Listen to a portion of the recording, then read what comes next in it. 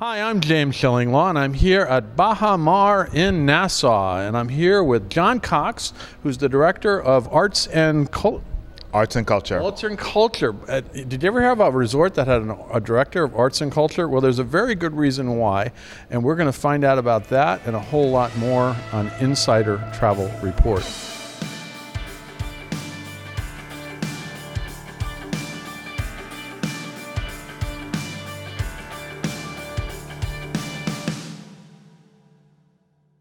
Now, John, first of all, it's great to be here, and I have actually been here, I think about when the time you opened. This is a gallery within the hotel, right? Yes, this is our newest gallery. It's called Echo. We opened it in October, so it's been open about a year. Yeah, I was here at the beginning. We had a reception here. It's amazing, and you have all different kind of really local art here, right? Yeah, I mean, this is just a part of the puzzle of the big initiative for the entire resort. Okay. So we curate the entire resort with Bahamian art. We've been here for the past 6.5 years doing that.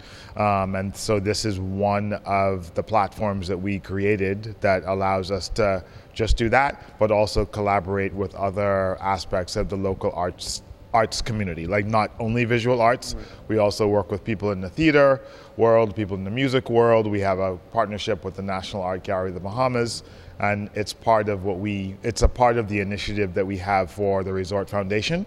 Okay. We have 3 pillars. One of them is culture, one is community, and one is conservation. And sometimes it's difficult to separate those things because they all kind of go hand in hand.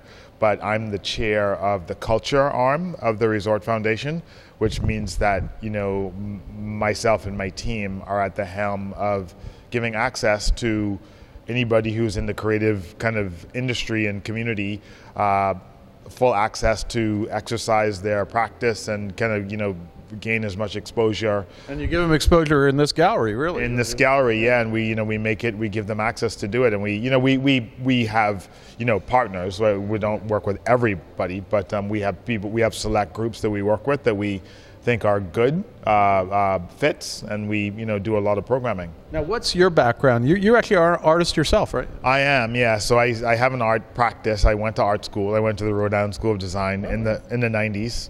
And when I finished that, when I graduated in 96, I became a faculty member at the then College of the Bahamas, and I worked in the art department for several years, maybe I think 13 years. Mm-hmm. And then in 2002 was the onset of the National Art Gallery of the Bahamas. Mm-hmm. So there was a little bit of an overlap there. I was seconded from the college to the National Gallery to do museum education. Mm-hmm.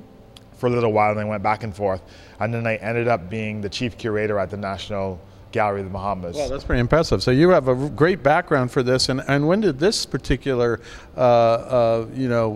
position become available? And were you sort of surprised that a resort wanted to have this? Yeah, I mean, it was surprising because I don't think it's necessarily that everybody, like you started off with, expresses that they don't expect for there to be any arts and culture department at a resort. And in the early days when I was at the National Gallery, the resort wanted to actually employ the National Gallery to be the curators for the property. Okay. And at that time I was the chief curator, and it just so happened that the way it evolved, I ended up being the director for the art program even when the resort was under construction. Well, I think I was here right after it opened, and I do believe we may have even met because you did have art around before you had this gallery. Oh, yeah. You had art all around the property, right? Yeah, I mean we've had thousands of reproductions and 1,000 original works on the property before we even opened Echo last year. So Echo is just it's just more art and more culture, but it gives us a bigger platform because we're able to host different types of events, which help us. In my mind, metaphorically, I see the Bahamas, its identity is largely informed by hospitality. Right. Well, it is, absolutely. You have these giant resorts, but to my knowledge, some of the other resorts don't have a program like this, which is pretty amazing. Right, and so I think the program, what it does is, I think the whole idea of tourism is the major highway that allows people from the world or in the world to define and experience the Bahamas. Yeah, how do you decide what works get exhibited in this gallery? Well, I mean, we have a curatorial team. I have a team of about 14 people. And so a part of the team, we have a curatorial arm, and so we sit down and we go like, oh, this is a good artist to work with, or this Junkanoo group is good, or, you know, here's a good exhibition that we could maybe travel here, or, you know, Avery Wright is my curatorial manager, and she used to also work at the National Gallery. So we kind of come at it with, you know, I think we are kind of custodians of different doctrines. Right. You know, like I think there's a part of us that has this kind of rigorous museum kind of characteristic, but then we also a little bit of your background, right? Yeah, but we also need to meet people where they are, right? So we recognize that people are on vacation and they didn't really come here to you know, get a PhD in Bahamian art. However, the platform that we do have to create this intersection that I was talking about before, everybody sees the Bahamas through the lens of tourism, and that's a highway. What Bahamar has allowed us to do is to create another highway that intersects with that, which is an art and culture highway. So we get to kind of, you know, capture quite a few of those people who are coming here who probably don't expect to get this. They come and they go, I had no idea this was here. So for us, we're trying to create this paradigm shift where more people start to associate art and culture with the Bahamas than only just the beach and the sun and the sand. Well, that's it. If you get off the beach and you come in here, it's a totally different experience. And are a lot of these artworks for sale? Yeah, so in Echo they are for sale, and then in our other gallery downstairs, the Current, which is really the name of the department is really the Current, and the Echo is kind of like the big little sister of the Current.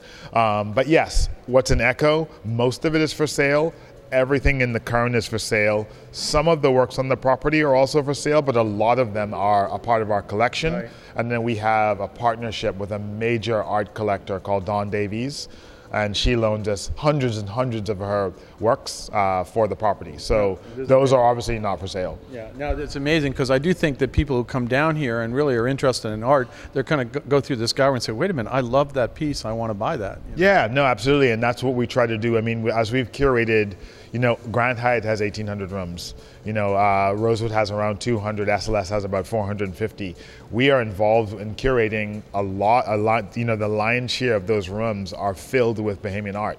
Wow. And so even there's a part of what we do that kind of helps build an industry, because I think with the decision to make Bahamar kind of woven together with Bahamian art, it means that there needs to be a lot of art to cover the square footage, and it means that the artists need to step up to the game and say, well, I need you, because we need Bahamian art to satisfy all these moments. And so what that has done is I think it's forced certain artists to evolve their practice in a way that it's more professional and meets the demands of a broader kind of demand expectation, and I think that's all good for us. No, absolutely, and it really is a surprising thing. I was surprised a year ago when I came and we had a little reception in this gallery with Echo, and then I'd seen the art before when I was here on property, but then to come back and see a whole different collection that you've now curated. Now, what's your hope for this program going forward? What are you going to be doing heading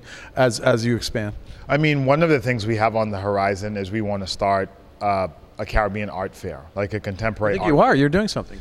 So coming up during the Culinary and Arts Festival, which is an annual festival that we have here at the resort that is exactly what it sounds like. It's half culinary and half art. Right. The art part of it, we are starting a fair called Fuse. And the fair is not only for Bahamian art, it's for regional, it's for the region. Okay. So the first iteration, we have 7 countries represented. We have 20 booths, which is modest for an art fair, but we're starting, and we have we have a long several year plan.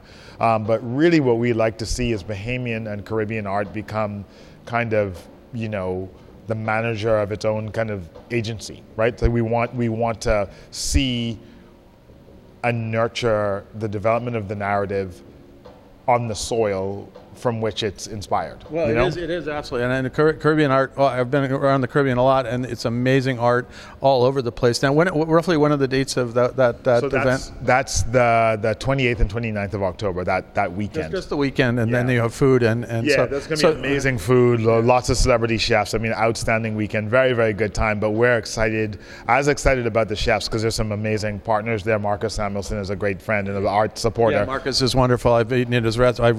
His original restaurant in Harlem, I know that. Yeah, he's the best. He's super, super supportive. He's been supportive of me and the team for the past couple of years. So we're really excited to kick off Fuse and to do that. And I mean, that only just kind of fits into the ecosystem of what we're trying to do here with Echo, with the Current, with Bahamian art, with trying to inform the experiences and expectations that tourists have when they come to the Bahamas. Well, this is beyond their expectations, I think, is what's happening. Now, we go out to about 126,000 travel advisors who are booking their clients into this resort and booking them to the Bahamas. Anything else you want to tell them about your program here?